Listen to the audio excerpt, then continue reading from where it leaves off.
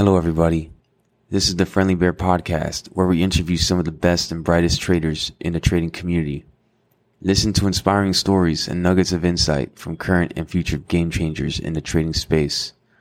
Listen and learn as we explore all types of trading niches with some of the best in the industry from a Friendly Bear point of view.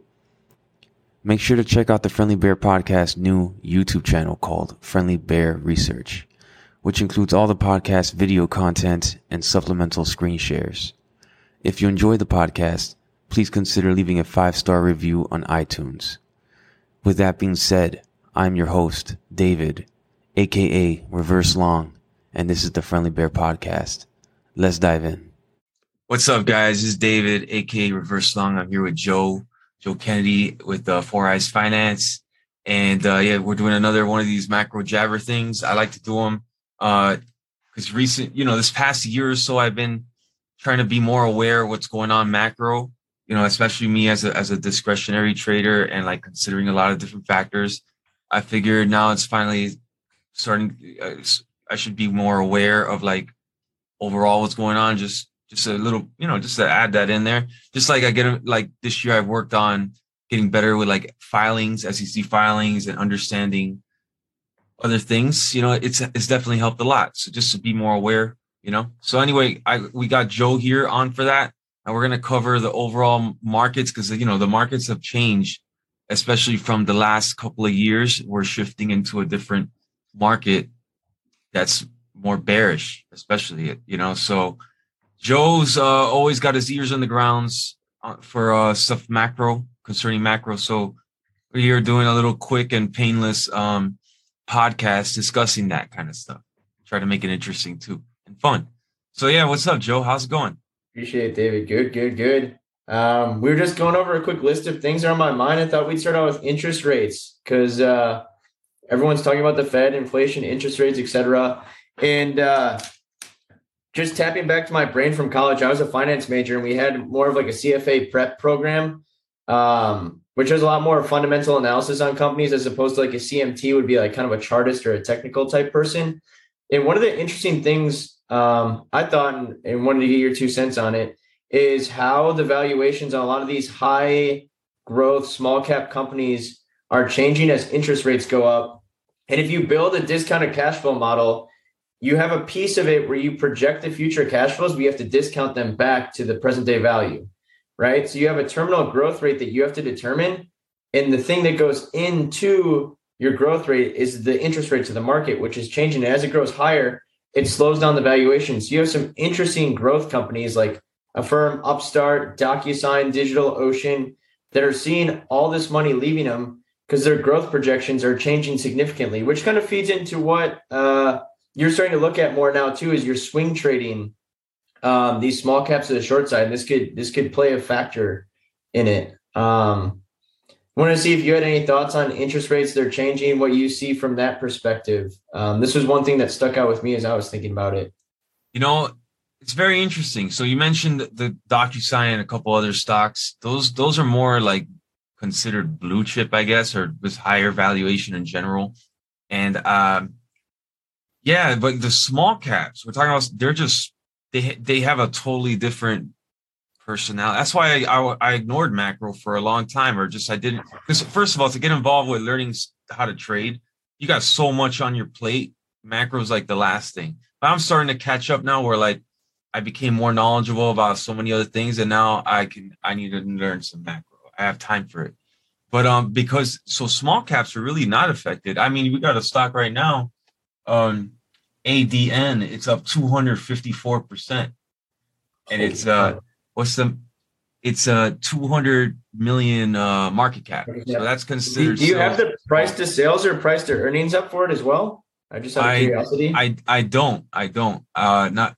And I guess I can look at it now. We should have next time. I'll have that ready for you. Prep it. That'll be interesting. That'll be interesting. Yeah. But it's just like usually these things are bloated. They just have big price swings in the small caps. However, like those larger caps that you mentioned, they get more affected by the overall market because a lot of people have those in their portfolios, just like not just momentum gamblers, but just like people in general. And then like you got, I guess, like portfolio managers managing it all kind of in a similar way. So Yeah. it all gets affected when there's interest rates involved and all that. So One of the interesting companies that came out and talked about it first was Target. I don't know if you've seen Target stock recently. I think it had its I biggest. I know it fell. I had a big drop not Yeah. too long ago. And there was on their adjusted earnings projections for the next quarter, talking about how their margins are going to be compressed and they have to get rid of all this inventory. And then you saw Walmart and Costco have similar impacts as well. So it's pretty interesting if you look at those big companies and things that because like what stock is up 200% right now?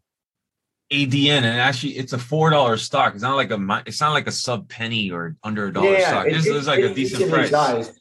But yeah, Yeah, it's interesting when you see things that you see like every day in your regular life yeah. making these kinds of claims. So I thought it was interesting to bring up. The But you next see, thing that but Joe, one more thing with that. So like when you mentioned the interest rates and how that affects, or like what's going on with Target and Walmart and all that, that does come in. That does affect the whole market. You know, you got a lot of companies that I know there was some company in the small caps mentioning, they just, oh yeah, this karaoke machine company said they're putting their product on Walmart shelves and stuff. And if Walmart's affected, it's going to affect that somewhat. So, it's always good to keep that in mind. But yeah, I just wanted to mention that part. Yeah. And you're good at stuff like this, a lot better than I am of understanding that the market is literally just sentiment. And when you have people that are scared because rising interest rates are going to slow down growth and a lot of things, it's just like it's sentiment being trickled down, but it's difficult to see it tangibly when you're not looking at charts. Absolutely. And that's the most important. Okay. So it's like, okay, is everybody bullish? Is the Uber driver buying? Is the Postmates guy when he delivers my cauliflower pizza? Is he gonna on the elevator down? Is he gonna buy a stock? This was the case last year. This was the case Yep. the year before. The guy would Yep. deliver your pizza, By actually, Doge. and then he'll buy Doge. So what's the sentiment? Are people Yeah. excited? Are they gonna jump in? Or is everybody? So that it's something to consider always. So now with everybody in fear because the interest rates and all that, it's good to know like what's the environment of the overall market. I think that's what I'm getting the most out of it, out of having these talks and Yep. like being more understanding macro more. So Yep. with that, what about the interest rate? So Powell came on the other day and like what's going on with him? Like he's trying to like not freak everybody out, but like he's trying to make everything balance out in a way, and like instead of Yeah. like a crash, just kind of like a safe landing while we go down. I'm still like such a newer trader, and I've never like since I've understood the markets for the last, I don't know, like I've never been in an interest rate rising environment. I've only ever known interest rates to be like damn near zero, but it's an interesting predicament because they want to shrink the balance sheet while the stock market goes down, but they want to raise rates to tame inflation. It's like this weird conundrum that they're in, all in the year where there's an election. They have midterms this year. So like no politician, Biden doesn't want this to happen because then it looks like it's Yeah, a reflection of him. And like you said, with sentiment, a normal American looks at their 401k or their IRA or whatever last year and they're like, oh my goodness, this is amazing. And then today we've given, I think on the SPY, we've given away all of the 2021 gains today. We've come all the way back. So it's like a weird conundrum that the Fed's in because it's manipulated, but it's not. But who am I to be like smart enough to say that the Fed's manipulating it, right? But they have yeah, a market that's going down yeah, while they're raising rates and tightening. And the only way to provide liquidity is to stop either that or lower rates, which they can't do because they've already come out and said they won't. So yeah. I don't know. It'll be interesting to pan out, but this is a segue to the next thing that I was thinking about is the Japanese yen. And I've only read a few articles on it, so I'm no expert in their whole situation, but people are saying that it's a projection of what the US might look like because they have like a crazy, I think our debt to GDP is 125%, where Japan is like 400%. But now the Japanese central bank pretty much owns the bond market while they're trying to manipulate interest rates, and they have inflation that's going out of control with an aging population. Like their working class is getting smaller and smaller and smaller. So it'll be something that maybe we can talk about in a year, 2 years, because now people are saying that there's George Soros-like bets on the Japanese yen, that it's just going to collapse, kind of like he had on the British pound in like the 90s. Yeah. I was going to mention that. Okay, so you're talking about the current stuff that's happening with the Japanese yen, right? Because like there was a documentary, I forgot what it's called, Prince of the Yen or something. I don't know. It was a really good documentary. I think that's what it's called. Because like in the 90s, they had a bubble over there. Then it like, are you aware of that? I'm not aware of it, but I need to go back and read about this now. It sounds right. Yeah, it's because it sounds very similar what you're talking about. Maybe it's it's happening all over again. But very interesting stuff. So all right, and then with that we have Michael Saylor on the notes here. Yeah, so I brought this up because I'm in the St. Lucie community and in the chat rooms and constantly following that. And we work with Spencer, one of the people at St. Lucie who follows it really closely. And as Bitcoin was approaching 21K, it became like the big news, like this is where Saylor is supposed to get liquidated. For anyone who doesn't know, his company, MicroStrategy, I think they have 120,000 Bitcoin, or they have a crazy amount. And they've taken out loans to buy more Bitcoin. But I read an article then that said that he's only taking a $250 million loan for Bitcoin. And since he has so many Bitcoin to collateralize the loan, he can ride Bitcoin down to $3,000. So I wanted to see what your thoughts were on that. He can write it down to $3,000 before he pays like a margin call or need to provide more collateral. So he's just never going to sell then, because like it's still got a while to go to 3. It's not going to just crash unless something unforeseeably, like a super black swan, like Luna. Yeah, and I think he's the one with the Luna tattoo, isn't he? I haven't followed him that much. I've seen a few podcasts with him. I'm pretty sure he has a big Luna tattoo. Right before Luna crashed, he got it. It's crazy, man. Insane. But I mean, I know a lot of, we were talking about it before, like how I was in Dubai like a few weeks ago, and like, some people might not like me saying it. I mean, I have no position. I have a small position in BTC and a small position on Ethereum that I had last year. And then after a while, I was like, you know what? Let me put this aside. I need to focus on stocks. I make a lot of money with stocks. Let me stick to that. Yeah. And in the future, maybe I'll revisit it. Yeah. But anyway, I interviewed these BSV guys, very nice people on my podcast, and like I went to the BSV event. BSV is supposed to be like Bitcoin 2.0, or like Satoshi, the real Satoshi is it pretty much almost confirmed, like 90% that it's Dr. Craig Wright. And if that's the case, if BSV, if what they're saying is true, remember, I don't really have a strong position in BTC, and I have no position in BSV. So like, I don't know, I feel like I'm able to think pretty clear, and I could consider myself pretty intelligent. If what they're saying is true, then the Luna thing is going to happen to BTC. I said it. What's the market cap of BSV?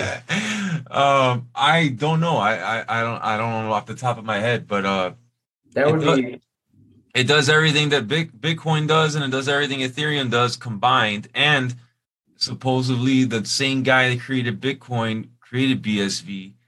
And like, you got Sam Bankman-Fried and some bigger players. Supposedly conspiracy theories is that they don't want to list it on their exchange. Yeah. Eventually, if the truth always comes out eventually, if this is true, then that's going to be a big problem. Luna, we're going to see a Luna effect. And the thing is, I love history. Man. And I love looking back. I know, like, I always think about 1999, what I was doing. I was like, man, I remember like Coolio, the rapper, came out or whatever. Maybe that was around the time.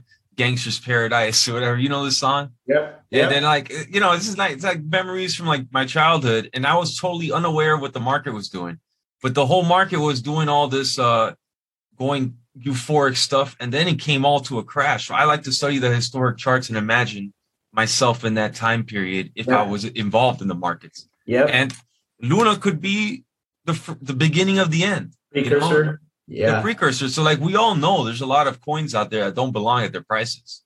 So like, they're all going to go away. How are they going to go away? We're going to, in my opinion, it's going to be like one after another. And then the real one comes, so it's the amount of leverage in this market versus other markets back in the it's difficult to process that because there's so much more leverage involved.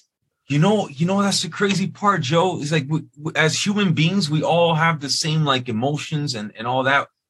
you would think human beings have failed to evolve in this way. Like we always want to use leverage. We always euphoric. You know, the same crash happened in 1929. It happened in 2008. It happened, I think, even before that, where people take out credit and then they use it for stocks and like, more and more and more.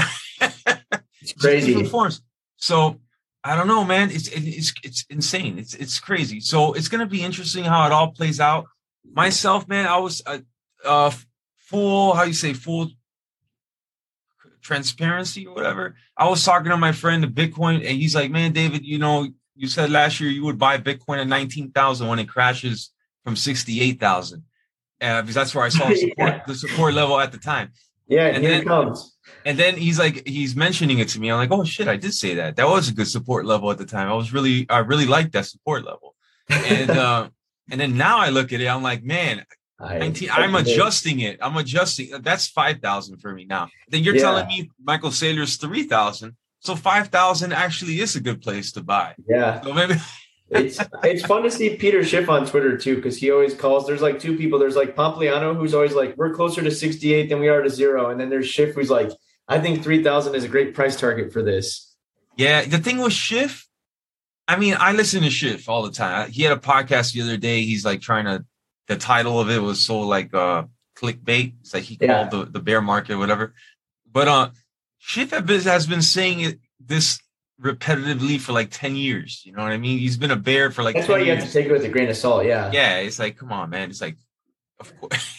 Maybe you'll bump shoulders with him. He's in Puerto Rico. He's out in the east side. He is in Dorado or something. Yeah, I heard he plays beach volleyball down over there. He's very accessible. You know, we when you're in Puerto Rico, we should go meet him. Yeah, we gotta go meet him with him. Volleyball. It's him and his son.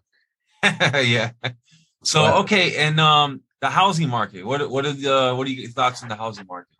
I got another call here, so we'll save it for the next time because it's going to keep evolving. Okay, cool. Yeah. Well, great, Joe. Thanks for coming on, and we'll do this again soon. I really appreciate it, David. Always fun. Absolutely.